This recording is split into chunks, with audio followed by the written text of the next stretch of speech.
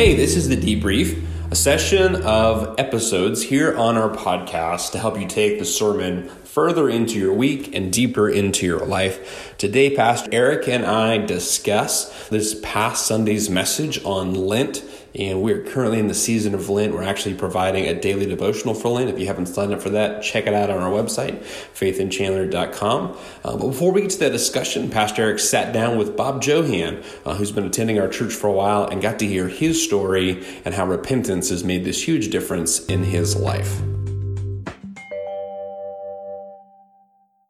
When you're ready. All right. I'm here with Bob Johan. He has been attending our church for a while, but has been following Jesus for how long? May 2nd, 1993. All right. I've been saved. That's when I got saved. Yeah, that's awesome. And Bob's doing a lot of ministry, particularly with Alcoholics Anonymous. And Kairos in the prison ministry. And that's what he's passionate about. But he has not always been like this, to say the least, right? To say the least. So this past Sunday, we talked about Lent and this pointing towards Easter, and we really focused in on the forgiveness that Jesus offers and what that means, and then it's a turning away from your sin. When do you think you first started recognizing the fact that you weren't just doing wrong things, but rather doing things that were against God?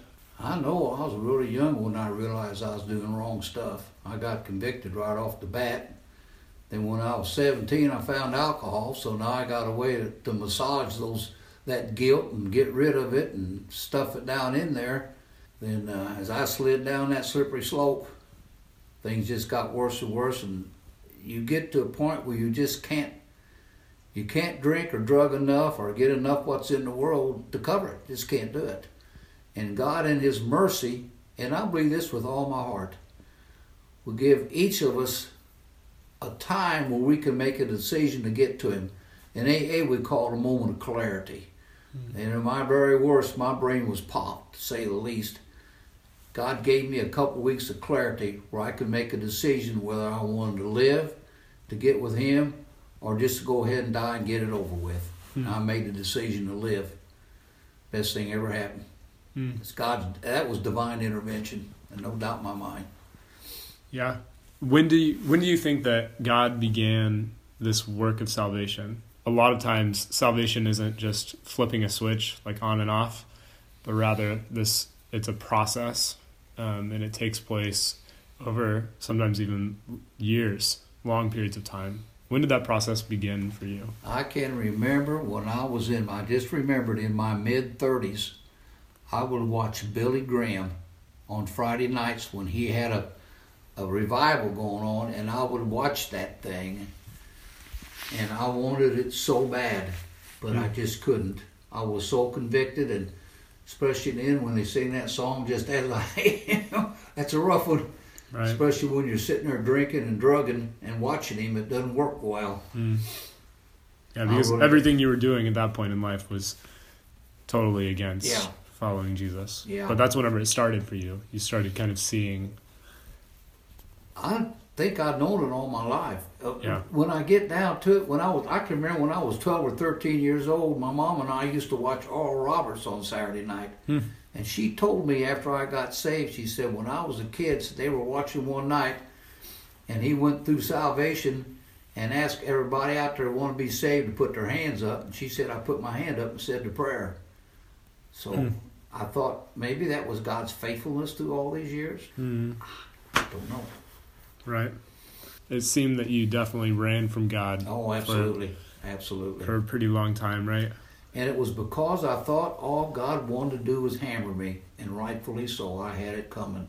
I did not know or understand grace. I just didn't know.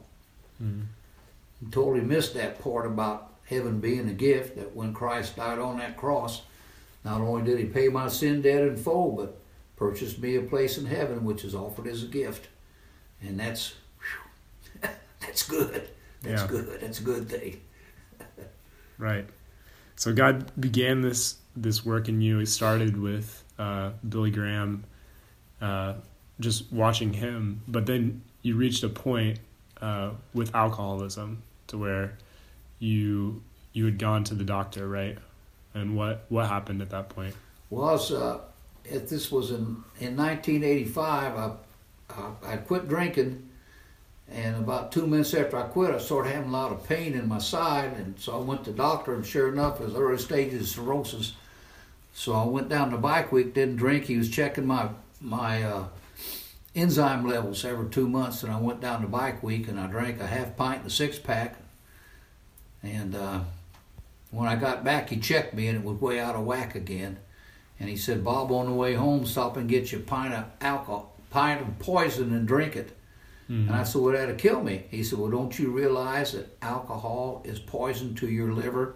Well, that got in. But he also gave me an Our Daily Bread. And I didn't look at it till May of 1986, about a month after I'd had it.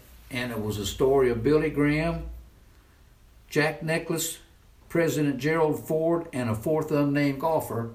They'd been on a Pro-Am deal, raising money for charities. They came in, and the fourth unnamed golfer was livid.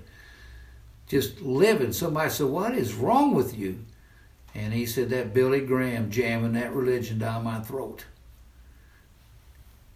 And the moral of the story, the scripture, I got it at the house, was that when you are in rebellion and at war with God, you get around a Christian, you can't wait to get away. And that's the way I was. I would not go near a church. If I saw a priest coming, I'd head the other direction. I was full. That got in. So then I started reading Our Daily Bread every day. Mm-hmm. At that time, I bought that old 1950 Chrysler. Had an AM station, VHI 1330. Old J. Vernon McGee was on the first time I played it. And I understood what he was saying. Then I started listening to radio. But when you keep smoking pot and you listen to Christianity coming in, it doesn't work real well. You got to get clean first, get that head working. So it just took me, the fact is, it took me 5 years before I got saved, after I got sober. 5 years, took me 5 years. And I started going back to church at 4 years because I had this thing inside of me to worship. In AA, we don't worship. We just don't worship. We don't Bible study. It's simply designed for living. Mm-hmm. And so I did a thorough 4-step, and I found that hypocrite going through those doors, and it was me. And I went back, and I started going to church. My wife-to-be and I did, and just totally changed our lives. Then I went through that evangelism explosion, and of all things, I had all the scripture memorized because I wanted to tell people about Jesus. I thought I was saved. Had been baptized, but I missed the part about the free gift of eternal life because they asked, and I had it all memorized. They asked me the first question. Had another guy there that we were going to lead to the Lord, and Charlie said, well, the first question is, if you die at this moment, you got the assurance you go to heaven. I thought, man, I'm in pretty good shape. I'm pretty sure I'll get there. Then there's scripture, 1 John 5:13. Then the second question, if you die at this moment, stand before God Almighty, he says, why should I allow you in my heaven? What would you say? And I said, well, I'm a good guy now. I don't drink or drug anymore. Taking care of my wife. I go to church. I read the Bible. Helping people in AA, going into prisons. I know God's going to let me in. I'm a good guy. You've earned it. Yeah. Yeah, exactly. I earned it. I totally missed it. I missed it. And when he explained that free gift, this fear that I'd had my entire life of death, and because of my behavior, was removed instantly. And Hebrews 2 talks about it, where Jesus freed us from being, how do you put that, in bondage to fear. And it was removed immediately. I saw that 2 years later when I read that in Hebrews 2 in a Bible study. Yeah. And the passage that we talked about on Sunday said that the seed has to die in order to bear much fruit. And it sounds like your story is that it was it was death. It was going to these meetings. It was a lot of uncovering a lot of stuff from the past that had been buried for a really long time. And it was painful. But from that, God brought you out of it, and today your life is one that bears fruit. Can you tell us a little bit about where repentance has brought you, where Jesus has brought you? I would say this changed. Got something I never had. I'm free. I'm free. I am free, free, period. Mm-hmm. And that freedom has come with it. It's to worship God.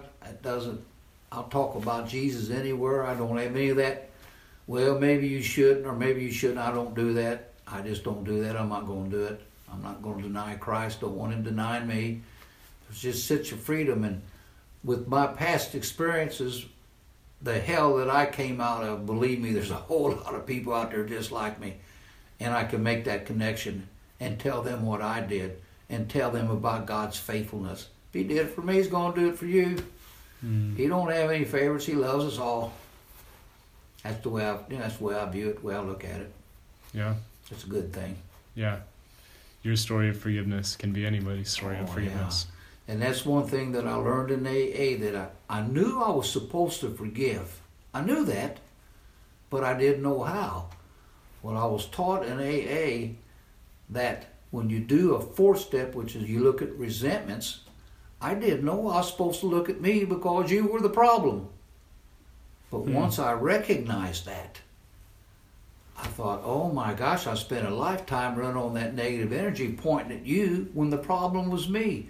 Every time I'm disturbed, no matter what the cause, I am the problem. Mm-hmm. I can do something. God can do something about me. And then I learned also, too, that what really, really helped me is perhaps the person that offended me is spiritually sick like me. How would you treat a sick person? You don't retaliate. You don't argue. You love them and show them the same grace God showed you. Amen. Yeah. That's really changed my life. Yeah, that changes the way you see every single relationship. And yeah. That's the only way you can bear fruit, is whenever you realize that you were broken, first of all, and you trust in Jesus to heal your brokenness, and then Jesus uses you to heal the brokenness around you, to be a part of someone else's forgiveness story. And what I really like is my story cannot be argued with. It can't be challenged. You can't put any of it down because it's my story and it's what happened. That's right. And if you don't like it, there's the door. That's the way I look at it. Yeah. Well, thanks for sharing your story. Okay. I appreciate it. Appreciate it much.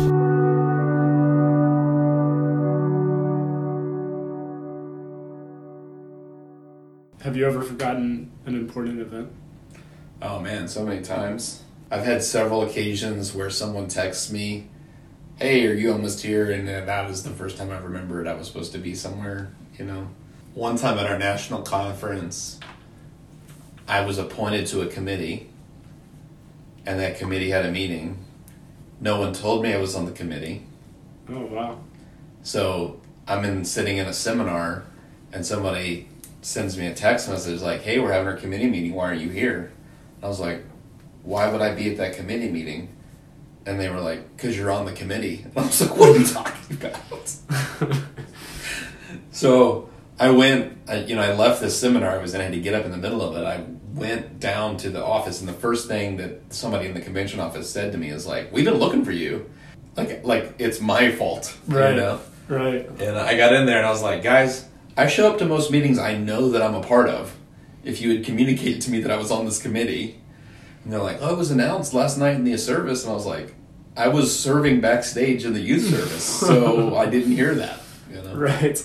Yeah, so you said Lent is this, it's like a reminder for this pretty big event in the Christian calendar. Maybe the biggest of events in the Christian calendar, and Easter.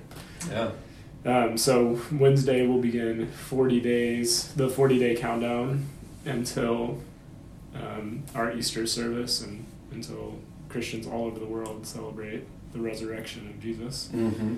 And Lent is this built-in part of the Christian calendar to be able to remind ourselves so we don't forget how important this is on a daily basis, and then also to be prayerful. It's supposed to change our thinking and orient our thinking towards that big event so we don't also forget. Right. Yeah, so you said Lent is a lengthening of days, and the days are getting longer. Mm-hmm. So our days are getting longer, it's getting warmer, everything's starting to spring back to life, and the same thing should be happening, within us in this season. This isn't something I've ever done, Lent. Never? Yeah, never. Oh. I've never participated in Lent. I remember somebody who did Lent stuff, and I remember seeing like jokes about Lent online. Like somebody said, if I were to have a band, I would name it Lent, so that every time they introduced our band, they would say, "Give it up for Lent." So there was stuff like that, and I had to like look up what Lent was so that I understood the joke. But that's how foreign it was to me. Gotcha. Just really unfamiliar. I remember my dad, he worked at Delta Airlines. I remember him telling the story that this lady came in to work, and she was Catholic, and he was like, "Hey, I don't want to embarrass you, but you've got dirt all over your forehead." And she was like, "It's Ash Wednesday, Rick." And he was like, "What does that mean?" You know, like, and she'd been to her Ash Wednesday service that morning, and they'd made the ash cross on her forehead. We don't do that. We're not going to have a special Ash Wednesday service or anything, but yeah, we do just try to build in this time of focusing towards Easter. And I intentionally didn't talk about fasting. You know, for many people, that's a part of Lent. They will give up something for Lent or fast from a specific item for Lent. But we just come off of 21 days of prayer and fasting here at our church. And so I wanted us to kind of just use it as a way to be a reminder and remember. And I'm sure some people in the congregation will fast from something during this period, but that wasn't my emphasis Sunday. Right. Yeah, your emphasis was more on repentance, and you were able to preach a message, which I'm sure I feel like you would enjoy. It's like we always hit the gospel on Sunday morning, but the gospel is like this multifaceted diamond, and you're looking at it from a lot of different angles. But I feel like the one that you hit yesterday was like the most major part of that diamond. Sure. In talking about Jesus' life, death, and resurrection. Yeah, I mean, in that passage, he not only talks about his death, but then he gives us an application. So he talks about that he is going to be like this grain of wheat that goes into the ground and comes back in abundance. But then he gives us this application that we must die to self and that we must follow him. And so, yeah, it's a great passage where he actually speaks about his own death and then how that can apply in our lives. So that's the reason I felt like it was perfect for this focus on spring and Lent and repentance. Yeah. One of the things you talked about in that was kind of a difference in simply lingo, just the words that we used, Christianese, some call it. And one of those Christianese words is saved. Right. And you said, like, that's not an inaccurate term, but maybe not the most helpful for understanding what it really means to be in this relationship. Yeah, so I think probably for someone who is like has a Christian background, has a Baptist background, when they hear the term "get saved," they hear begin a relationship with Jesus. But for someone who doesn't have a church background, that is not familiar with that lingo, I think to them it sounds a lot like something that has begun and end. Like it's over, it's complete. And so what we were talking about yesterday is that the 3 steps we want everyone to take at Faith Church is follow Jesus, grow in a group, and serve on a team. And the reason that we say follow Jesus and not get saved is because we want to communicate that it's this ongoing thing. And when we follow Jesus, we are saved. We're saved from our sin, we're saved from our brokenness, we're saved from our shame, we're saved from the punishment or the judgment that awaits us. But it's not that it's over and done with in this one moment. It's this ongoing relationship.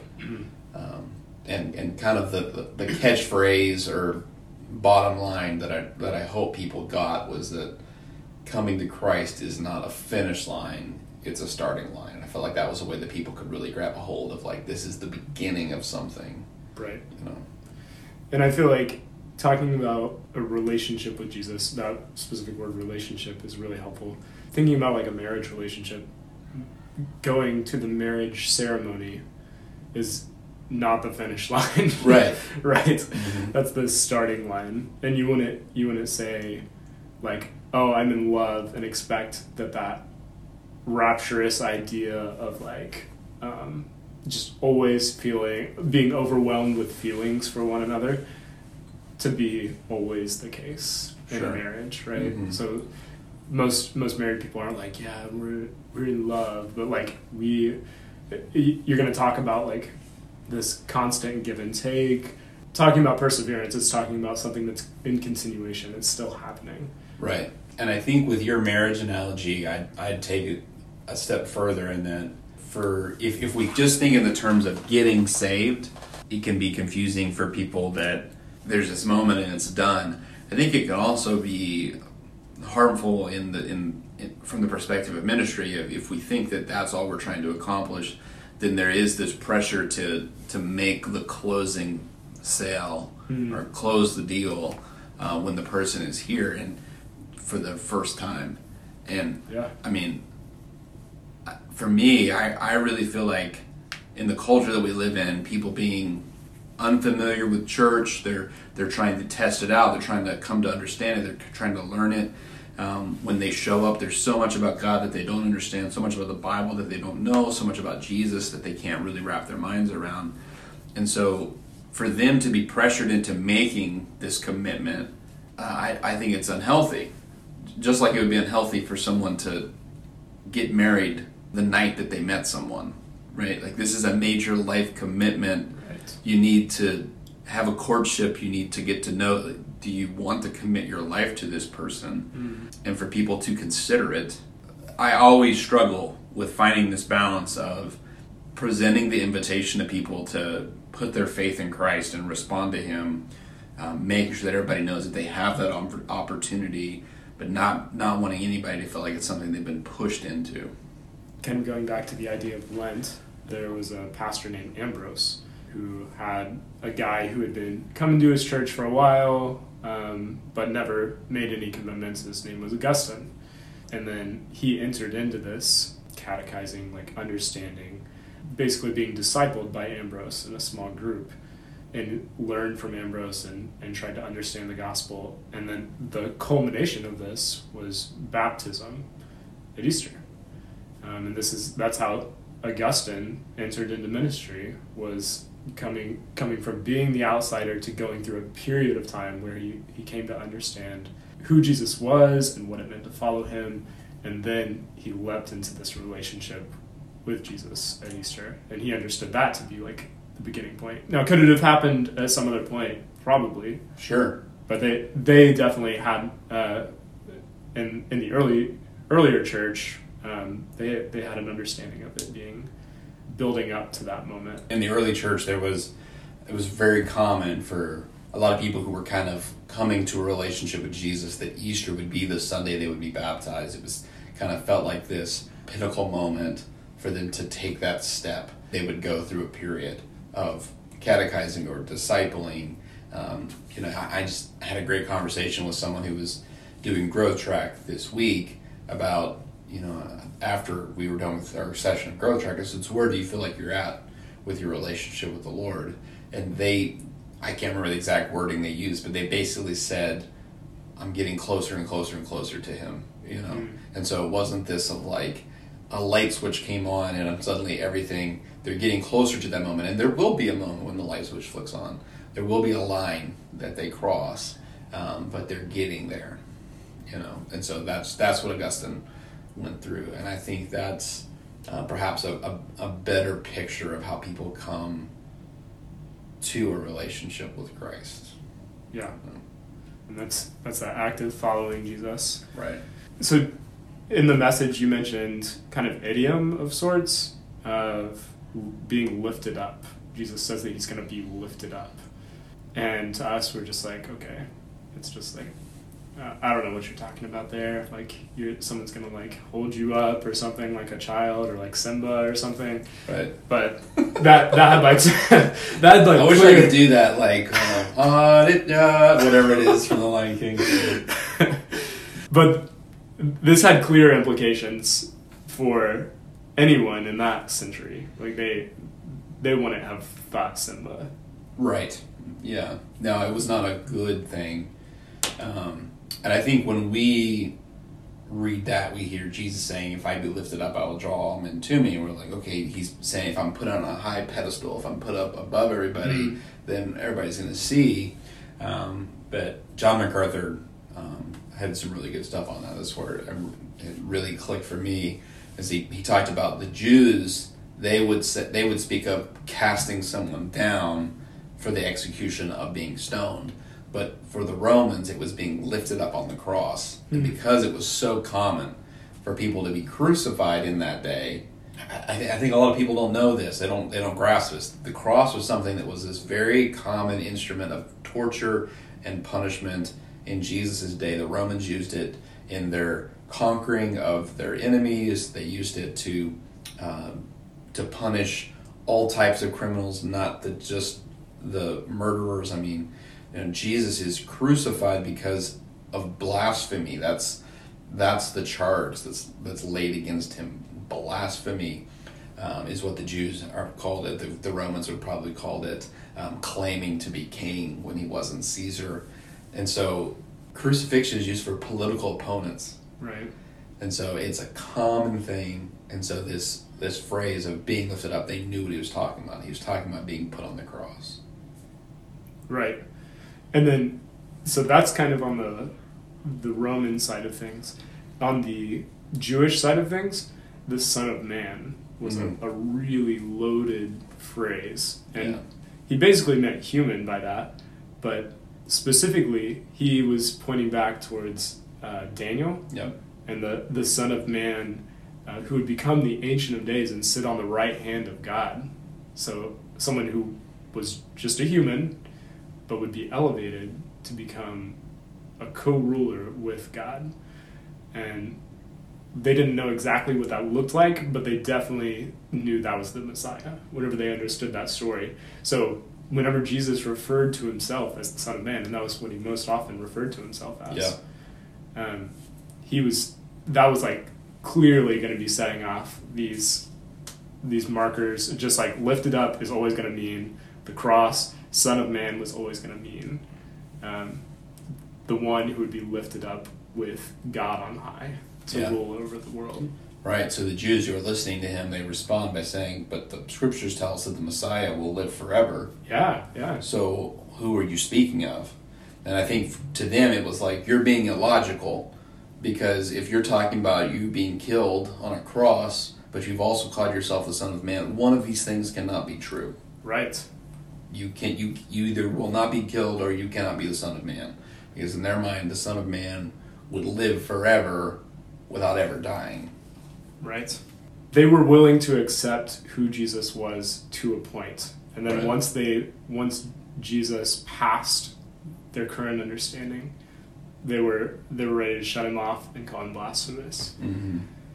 So they had a small box in which the Messiah could fit. Right. And Jesus hit some of those marks in the box, but then he went outside the lines. And whenever he went outside the lines, he was too far for them. Right. He'd gone way too far. Yeah. And they weren't ready. They weren't ready to accept that. They were okay with a really wise person who knew the law really well, and maybe was a prophet or something like that, but not someone who claimed to be the Ancient of Days. Right, the Son of Man. So kind of like Jesus was either Lord or he was not. He couldn't kind of straddle this fence. The same is true for us. When we become followers of Christ, there is this identity that we have to die to. And that's what Jesus was speaking about when he said, when he tried to apply, he applied this to us, that the seed must die before it can bring about a harvest. And obviously a seed doesn't die. It's not in the sense that its heart stops beating, but it comes to a point where it's no longer a seed, it is a plant. And the same is true for us. There comes a point where I am no longer the person that I was, because I am now in Christ. I have crossed this line. I have to die to that old identity, to the old man, and become something new. And so Jesus is speaking about his own death, but he applies it to our lives. This analogy of the seed and dying to bring about a harvest. And this is talked about in so many different analogies, death and life. Dark and light. Dark and light. We've got the seed and plant, but it's supposed to be this stark contrast. And there's no middle ground, really. It's not like purified water and tap water. And it's like, there's Right. a pretty big there's not much discrepancy between those two things. Like, these are clear lines. Like, you can't be both bright and dark at the same time, right? Right. So this was a huge transition that he was calling people to, not what we've talked about before, like tacking a new thing onto their life. Yeah. There's a really helpful part in Discipleship Essentials, this book that a lot of our discipleship groups have gone through, that says that salvation is less like a switch, like an on and off switch, and more like a scale that goes from 1 to 100, and 100 being like that moment of salvation.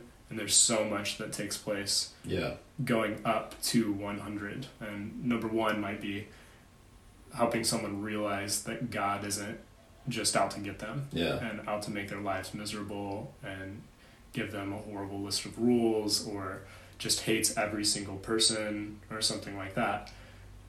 But there are all these steps that take place on that 1 to 100 scale that leads to ultimate repentance and this life that will be brought in Jesus. Yeah.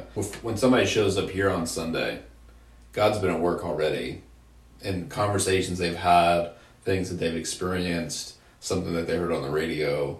When one of our volunteers welcomes them, when one of our people hand them an invite card, when one of our people check on Facebook and they see that. I mean, all of those things, those are all going into those incremental little movements of the Spirit, drawing them. And when I think about that, I realize just how important what we do here is and why it matters, and what a great service our volunteers provide.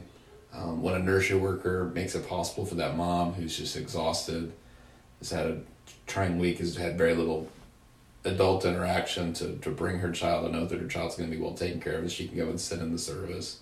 When one of our volunteers is out in the parking lot waving people in, welcoming, all of that matters so much because the stakes are high, and there is that scale. You know, it's not going to be just the one thing. It's not going to be just Pastor Dino saying this one word that makes all the difference. Right. You know. Yeah. And then whenever you get to that, it's a turnaround, and it's a turnaround from sin and from shame. It is a going from light to darkness, from winter to spring, from death to life, but it's not something that just happens easily. Like, that transition it's painful and it's hard, especially thinking about shame. Shame isolates. Yeah. So to come out of shame and to come to Jesus, it's not possible alone. It's just right. Like the church has to be here for those who are turning towards Jesus and who need other people to like give them that hope and to help them realize that they're not the only people who have let people down, brought pain. That's the life that we live as humans. Yeah. That Christ has dealt with that. Absolutely. And people are experiencing that on such a profound and deep level that is the reason we have to go over the top to make them feel welcome. Because within, they're feeling all of these things that they've done. They're feeling the guilt and the shame of all these things that they've done. And evil would love to just whisper in their ear that they know what you did, or they know how awful you are, or if they knew, you know. And so we have to just over the top and communicate that we're glad that they're here, that they're welcomed and they're loved. Yeah. we've got to share our stories. Right. Because we're still there. We still struggle, but we definitely have felt the shame. We felt the isolation. We felt the enormous weight of sin. We feel it in our bones. The psalmist refers to it on all these different ways. I feel like in my bones. Mm-hmm. It's like one of the ways that really hits home. Yeah. Like it's the core of like this body is my sin, the weight of my sin. But we all have a story to tell, and it's valuable. And whenever we don't tell it, we're missing out on being a part of somebody's story. Yeah. Yeah, that's good.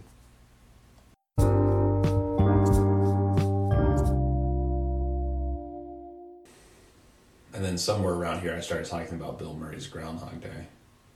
Right. Have you seen that movie? Yeah. Oh, yeah. For sure. Just put your hand in mine. I watched that. I think maybe it was on Groundhog Day. And that scene where he's just going nuts, and he's determined that it must be the groundhog that is causing this curse or whatever, and so he steals the groundhog, kidnaps the groundhog, and is driving, like he's on a high-speed chase with this groundhog in the truck, and then he drives off the rock quarry, you know. Yes. I remember just laughing that whole time, you know. Right. It's a good movie.